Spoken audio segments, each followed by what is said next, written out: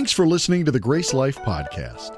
Have you ever considered the power of speech? Think about it. How many sayings we use to talk about misspeaking? Foot in the mouth, mouth off, loud mouth. Yet our words can be incredibly life-giving. We can build someone up, encourage someone who's lonely, or speak a blessing over a friend. Even what we say to ourselves has the power to become our identity. Join us for a new series on speech as we learn how our talk can align with what God says. Let's talk. All right, hey everybody, help me welcome all of our first-time guests. We're so glad to have you guys with us both here in the room, as well as those of you online. Well, hey, we're in a series where we're talking about what we talk about. We're talking about our words, the things we say, and the impact it has on the lives of people around us as well as our own lives. And, it turns out that the Bible says that the power of life and death is in the tongue. And so last week we laid a foundation, part one. If you missed it, I want to encourage you to go back and get it, because we understood that God intends for our words to actually have power.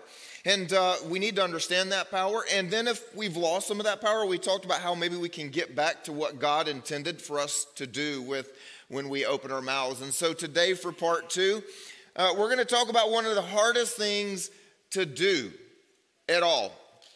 And that is to talk to other people in a way that builds them up. Y'all didn't agree with that.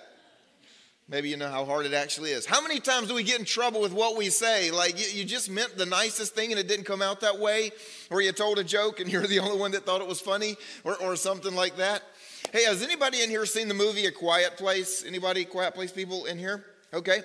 So I'm going to fill you in for those of you that didn't raise your hands, and don't blame me for spoiling the movie. It's several years old. It's your own fault you haven't seen it yet. And so anyway, this movie, A Quiet Place, is about Earth being invaded by aliens, really, really ugly aliens. And they can't see, but they can hear even the tiniest noises. And it turns out that they like to kill and eat whatever makes that tiny noise. And so obviously humanity has turned into a very dark situation upon Earth, as you can't talk and you can't make any noise. And so I sat here watching this movie, and my first thought was, man, it's got to be great living in a world where nobody argues. Like, I bet there's no arguments. I mean, to call your brother or sister stupid, it's just not worth it. It's the last word you're ever going to say. Stupid, boom, and then you're gone. Alien comes out of nowhere, eats your head. Sorry, but that's kind of how the movie goes. Or like, you're not going to remind your husband he didn't take the trash out. It's not worth the argument. It's the last argument you'll ever have with him. Is it really the garbage? Is that the way you want to go? So I watched this movie thinking, wow, that'd be really cool. Nobody ever argues. But then I also was thinking, I bet people are lonely because they can't talk at all, really. And it's very hard to communicate. And spoiler alert, the star family in the movie had a deaf child. And so that's one of the ways that they're able to communicate. But most people don't have the ability to do sign language. And so think about this. You can't share dreams and feelings, and you can't apologize and reconcile over something that just happened or was said. And you're just so alone, even if there are people around you. And so we end up missing one of the things we need most, and that is for people to speak life.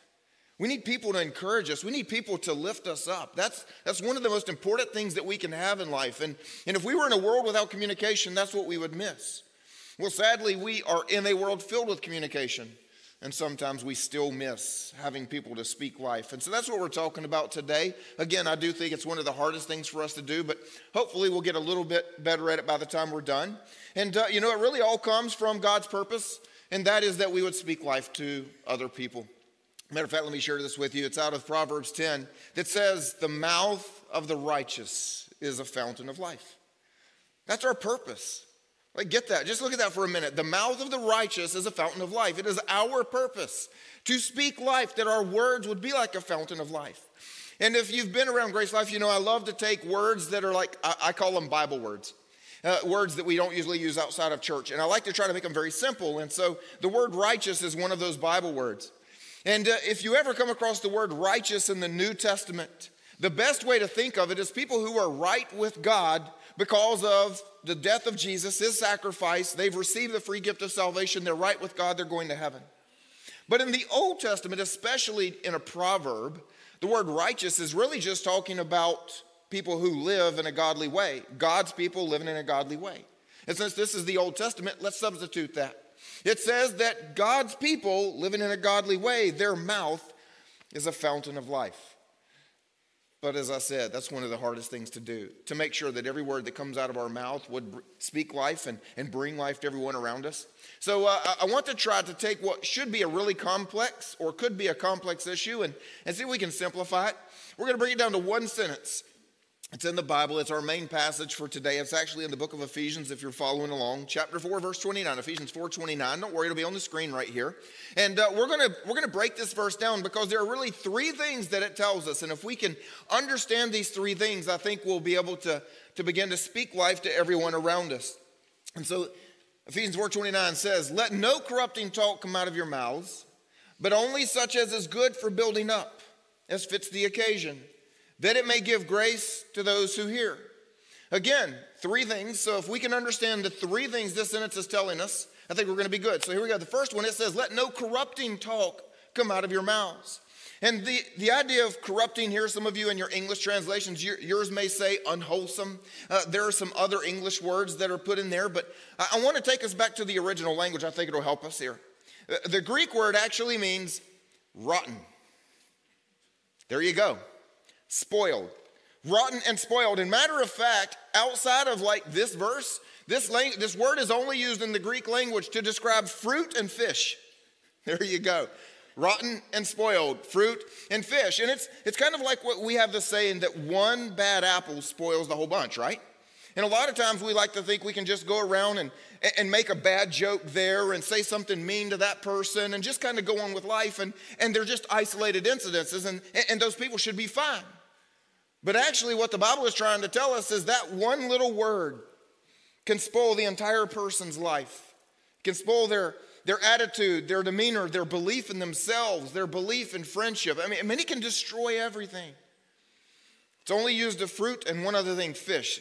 I want to share with you a story that'll hopefully bring the point home. I had COVID a few months ago. And you know, some people, when they get COVID, they lose their sense of taste and smell. Anybody in here lost your taste and smell if you had COVID anytime? Okay. And so right before I got COVID, like the day before the symptoms showed, I went to the grocery store to buy some fresh fish because I love fresh fish. It's one of our favorite things to eat. We'll eat fish 3 or 4 times a week if given the choice. And so I bought some ahi tuna. And if you know anything about ahi tuna, it's the pink stuff that you just like sizzle both sides real quickly and you still eat it pink. You're supposed to eat it rare.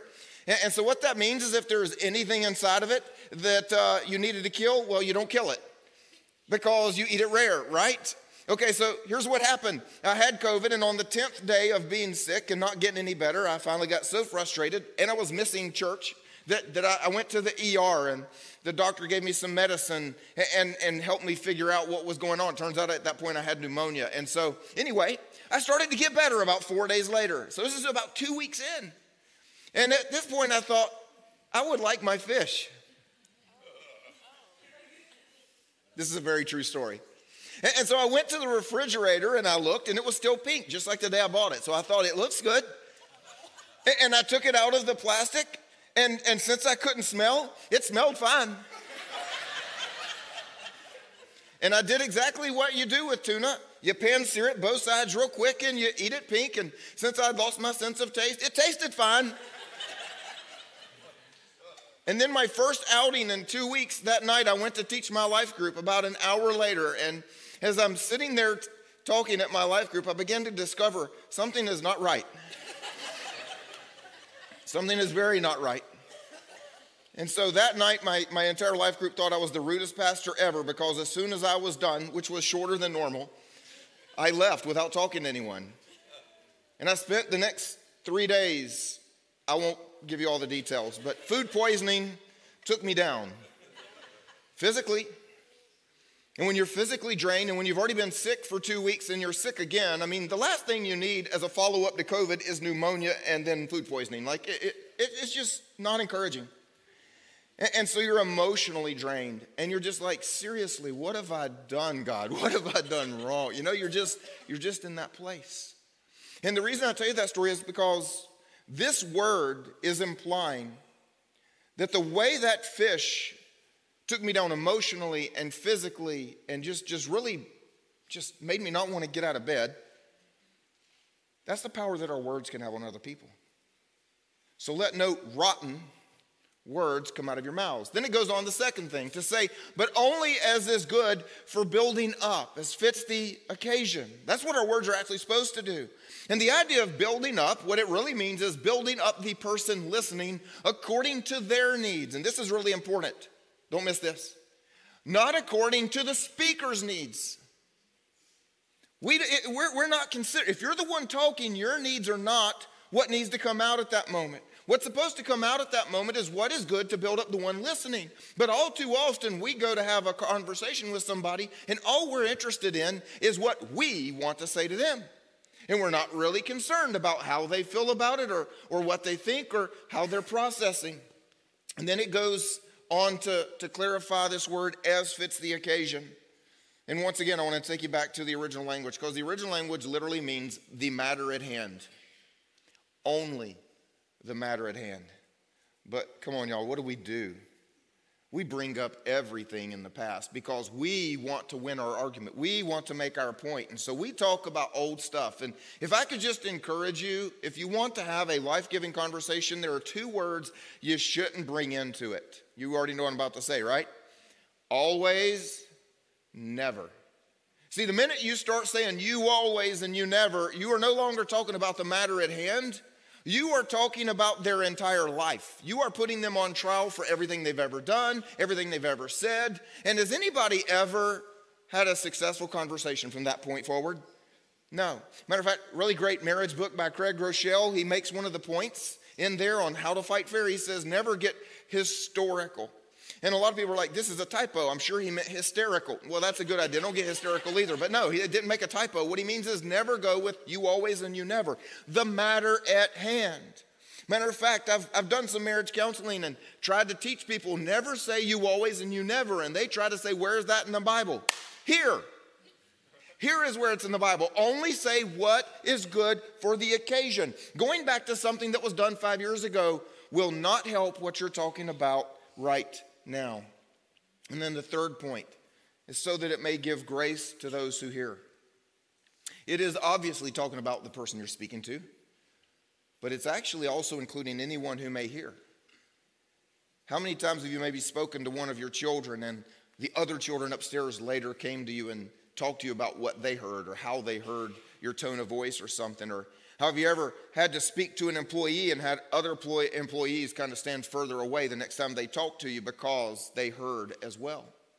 And so the simplest way that we can boil down the idea of give grace is speak life. That's it. Speak life is what we are called to do. Again, the mouth of the righteous is a fountain of life. What we're supposed to do is be a fountain of life, to speak life to anyone who's hearing so that we build them up as fits the occasion, without spoiling with rotten words. Now, at this point, some of you would say, well, that sounds a whole lot like what my mama taught me. This must be the Bible's version. If you can't say anything nice, don't say anything at all. And then we discount this verse. And you know why most of us discount this verse? We know it's in the Bible. We've heard it. It's been quoted a lot. But we really don't try to apply it to our lives is because we don't think it's practical. How can you go around all the time? How can you have a marriage that you only say something nice or say something not at all? How can you help your children when they bring home 3 F's on their report card if you can only say something nice? Well, honey, those are the best looking F's I've ever seen, and you get more than anybody else. And you know that's not practical, right? And so a lot of people say, okay, well, that's one of those Bible verses, you know, if you're hanging out with Jesus, you can only say nice things then. But how do we live a normal life in a broken world with difficult conversations, right? I hope somebody is asking that. What I want to tell you is you can still fulfill this verse and have hard conversations, because hard conversations do need to happen. This verse is not saying that parents and children, spouses, bosses and employees, or pastors and church members can't have hard conversations about character issues or sin. There can be some really difficult conversations, but in order to do this, in a way that still fulfills what the verse is telling us. I want to give you 3 ground rules that I think will be very helpful and practical ways that we can still do Ephesians 4:29 and have an honest conversation.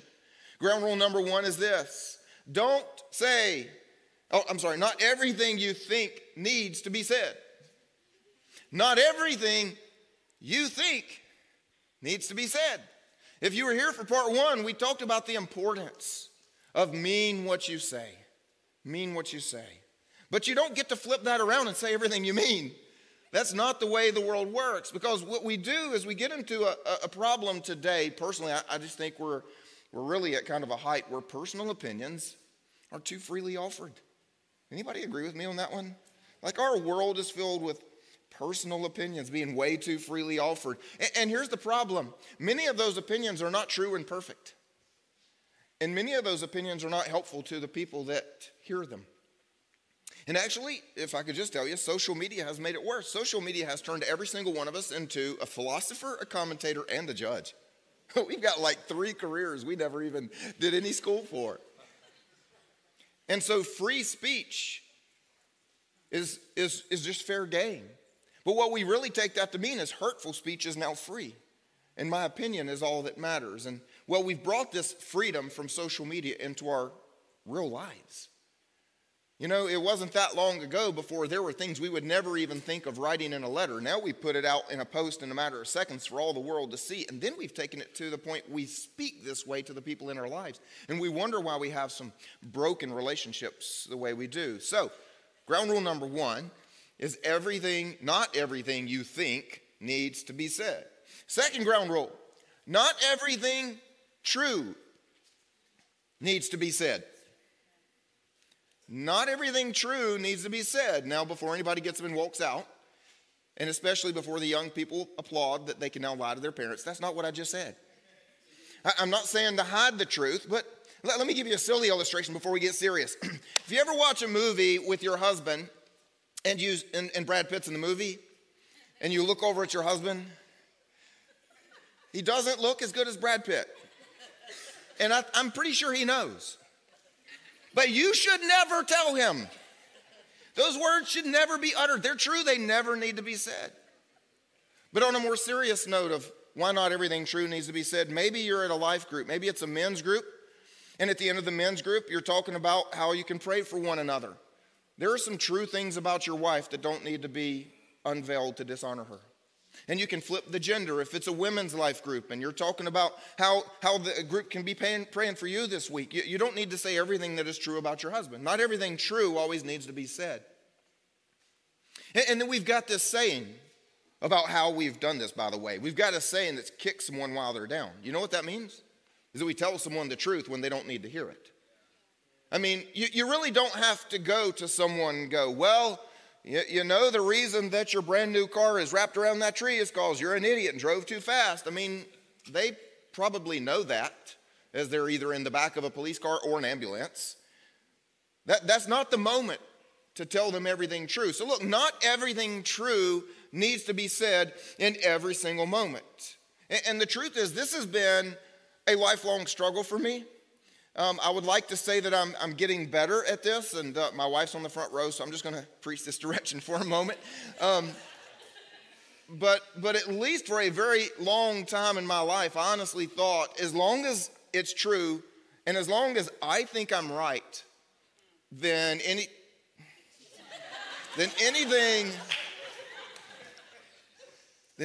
that I wanted to say was someone else's problem. As long as my words were true and right, how they felt about it was their problem. And the serious problem here is I'm not the only one in the world that thinks this. I'm not the only one in the world that believes if I think I'm right, and if this is still true, then I can use it to tear you down. It actually, in my experience as a pastor, seems to be about 50-50 in marriages. There's at least one of you in every marriage, almost. And, well, it's really not helpful. But true things do need to be said, right? True things do need to be said. And so the question is, how do we do that? Well, true things need to be said by the right person, at the right moment, in a way that will help. So you need to ask the question, are you that person? Is this the role God has given you in their lives? Are you that person? Is this the moment? And is this the best way to say it? So next time you go to have a conversation, I'd encourage you, ask those 3 questions before you speak. And then the last one, even when true and hard things need to be said, the last ground rule is correction should still bring life. And granted, you can't make this happen all the time because the Bible has many, many passages, lots of Proverbs especially, about how a wise person will receive correction, but a fool will not. And I wish I could tell you that every person you meet in the world is wise. There's a reason that there's a lot in the Bible about the fool, because there are fools. There are people that no matter how good of a job you do, no matter how biblically and kindly you speak, some people will never receive it. However, as much as it depends on you and me, the mouth of the righteous should be a fountain of life. If you have to speak to an employee, if you have to speak to someone in your unit, if you have to speak to a child, if you have to speak to your spouse about something hard, as much as it depends on you, speak life, even when it's a hard conversation. And so those are our ground rules. And what I want to do now is talk about the power, because that's really the whole point. The power to bring life or death. That's what this series is about. The Bible says that the power of life and death is in our tongue. And so how can we speak life? That's what Proverbs 10 is saying. That's what Ephesians 4:29 is saying, is that we need to speak life. And so I want to share with you the 3 most practical ways that we ultimately speak life when we use our words. And first of all, I just want to tell you, if you struggle with this, you're not alone. This is my struggle. It's been, well, honestly, I think it's a lot of people's struggle, but particularly it's been mine because I didn't grow up in a world that modeled really kind speech. And I'm not just talking about, my home. I'm just talking about the world I grew up in. I mean, we have people who speak to us and it doesn't always come out that way. Like maybe you missed a shot in the game and the coach did not say to you, "Oh, that's all right.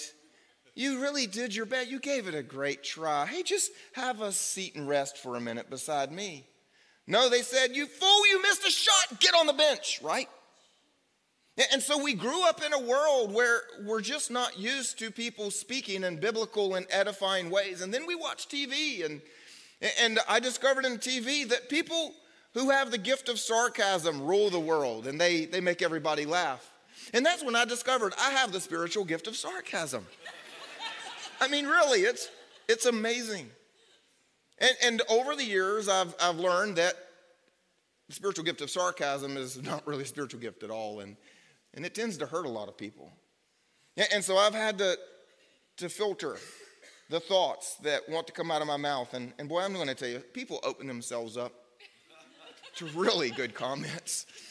And I have learned to just stand here and share with myself, alone and quietly, the thought in my head. Because, well, sarcasm is always hurtful. Did y'all know that? I mean, rarely is sarcasm going to be a useful tool. And so we watch TV where we tell people off, and the person who tells them off the best and wins the day, and so that's the world we grew up in. So the 3 things I'm about to share with you are not natural to probably any of us. Probably any of us. So again, you might want to write these down because it's something you might want to talk to God about and pray through. The first one is our words are supposed to be faith building. They're actually supposed to have the power to speak faith into someone's life. Because here's the truth. Condemnation is the devil's native language. You will never have to tell someone why they should not try and why they will not succeed. The devil's already done that. You will never have to utter those words. Anyone around you already knows why they think there's no chance.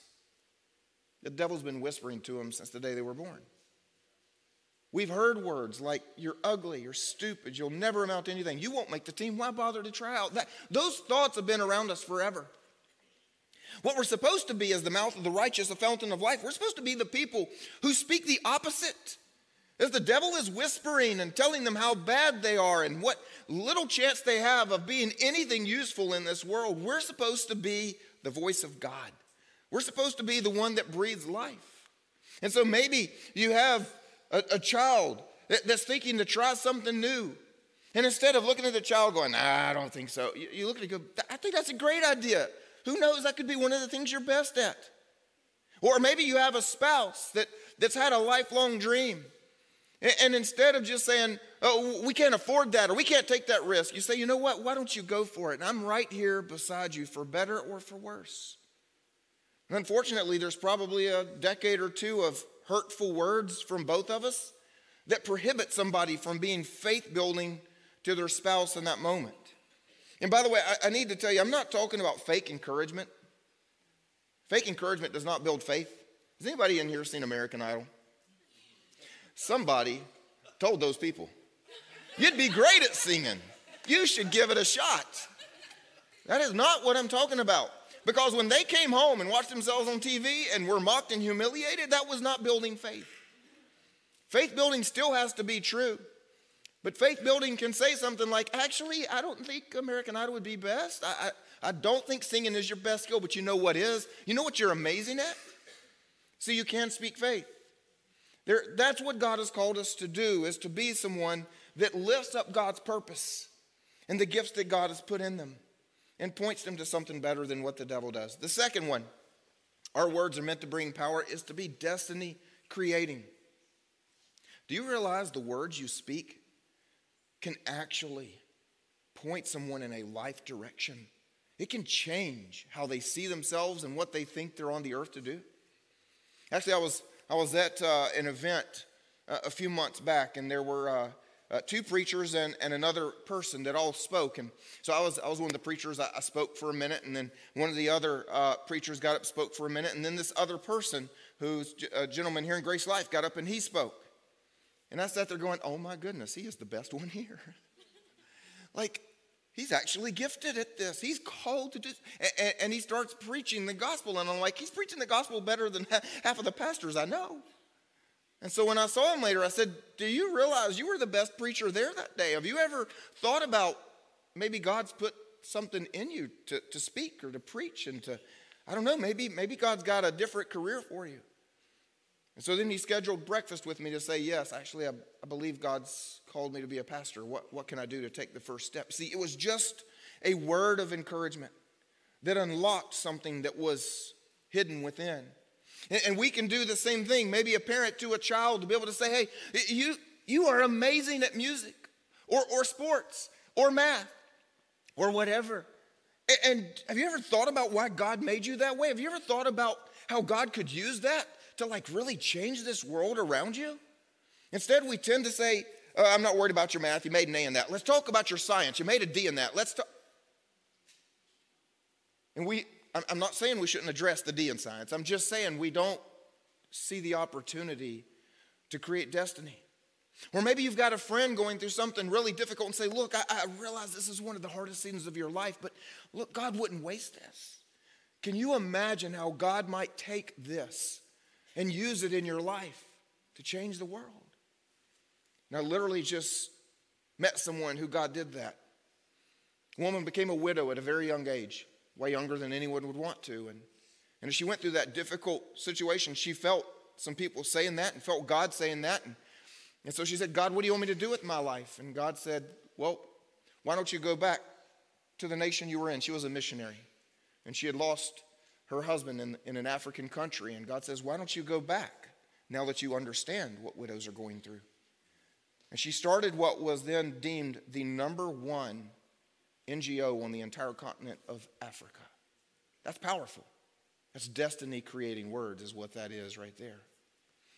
And then the third way that our words have power is to be identity affirming. I think it is quite possible that helping someone form a God-given, purpose-filled, identity-affirmed view of themselves could quite possibly be the most powerful thing you ever do outside of salvation. Giving them a reason to get out of bed and know that their life has purpose every single day, I'm going to tell you, outside of salvation, I don't know there's anything more powerful.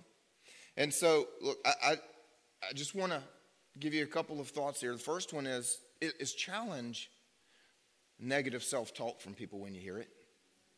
I mean, how often do you hear people say things like, I'm so stupid? And sadly, we go, yep, you are. No. I don't think we realize how much our jokes and our sarcasm and our sibling rivalries and all those things hurt each other. Instead, when you hear a coworker, a friend, or a child say, I'm so stupid, no, absolutely you're not, because God doesn't make stupid and you are God's creation. Well, I'm so clumsy. Well, actually, our words do have the power of life and death. Maybe you've just said that a few times too many. Why don't you stop saying that? Because I'm pretty sure God didn't make you to trip up every stair you woke up. Why don't we challenge some self-talk and remind people of who they are and how God has made them to be. You guys with me? You know what I'm saying? It's a miracle, honestly, the grace of God that my wife and my first son still love Jesus and me. Because the things I'm sharing with you today are not things I'm expert at, and I didn't honestly learn until I'd caused a whole lot of damage to the two of them. But then I've got 3 children that came after my firstborn son, and so they're reaping the benefits of what I've learned. And as long as they've been alive and heard, they've been called names of identity affirmation. As long as they've been able to hear, they've thought their names are Nate the Great, Awesome Caden, and Sophie Noel Princess. It's just who they are. You're great. There is something in you that's amazing. And it's so true that when Sophie was 4, we got into a little problem in a restaurant as the waitress simply asked my kids their names in a family of 6. I'm at one end of the table and the kids are at the opposite end. And so the waitress asked Sophie her name, and she says, as proudly as she could, my name is Sophie Noel Princess Currence. And her 2 brothers, of course, jump in to point out that that's not accurate. That's not your name. And so they get into a fight, and it starts to get loud, and all the other tables start to look on. And then Sophie yells down the table as everybody's watching, Daddy, isn't my name Princess? And I looked at her and the waitress in front of the whole room and said, it absolutely is. I think she's old enough now to know that's not on her birth certificate. But it's her identity. Her identity is she's special. She's going to be treated like a princess by me. And nobody's taking her out of my house until they make her feel the same way. And Nate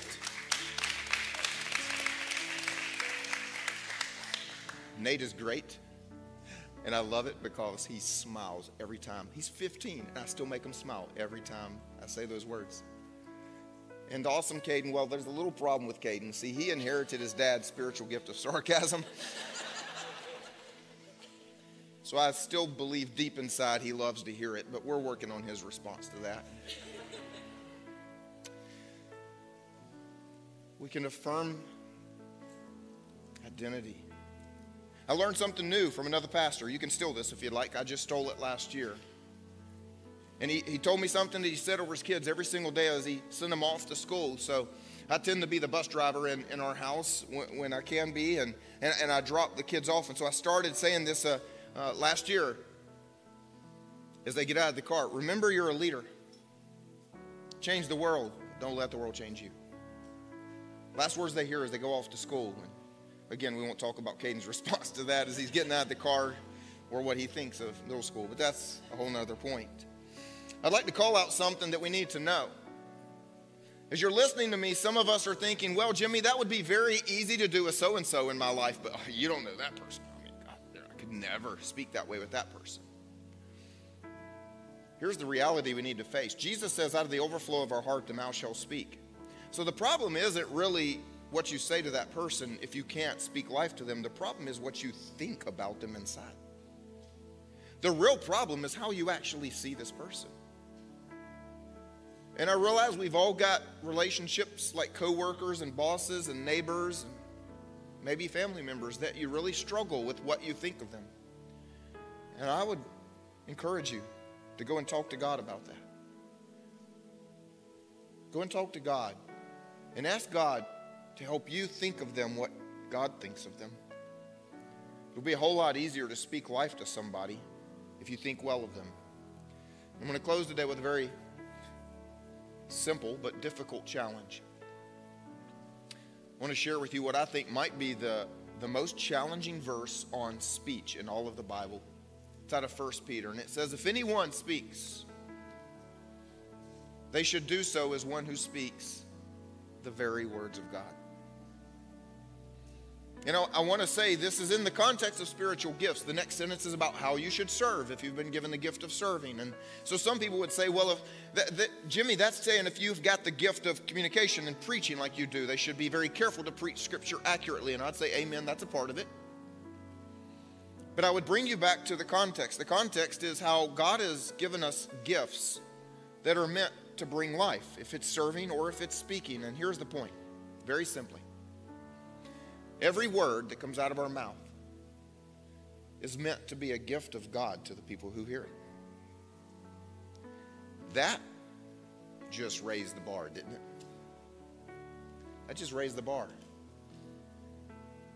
The mouth of the righteous is a fountain of life. Every word out of our mouth is supposed to be a gift from God through us to them. So what if we actually all committed to speak life? Let me pray for us.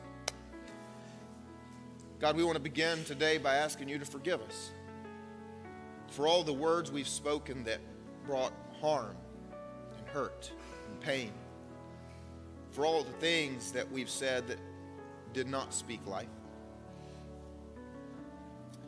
God, now we understand. You created us in your image. You spoke everything into being, and our words are supposed to bring power and life to those around us as well.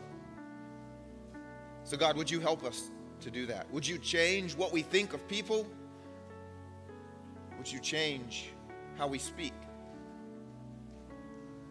Would you help us to be your voice in this world? And if you would just stay in a place of prayer, I want to speak to those of you that have yet to make Jesus your King. Just like the words we say can be hurtful and even sinful, there are many things we do that separate us from God. And the good news is, when we became separated from God and we had no answer and no way to change it, God said, let me do something about that. So he sent his son Jesus to live on the earth, knowing that his perfect life, when he was crucified, would be able to pay for your sins and mine, that we could be forgiven. And then the same power that raised Jesus from the dead could grant you and me eternal life. We call it the free gift of salvation. But you and I, every person, at some point in time, has to receive that free gift. And if you've never done that, I want to help you do that right now. Wherever you are, simply say something like this to yourself and to God. Lord Jesus, I thank you that you died for me. And so now, I choose to live for you. I thank you that you love me. Thank you that I'm forgiven. My prayer here today, would you fill me with your Spirit and give me a life of great meaning in your kingdom? Amen. Everybody help me celebrate with them. Amen.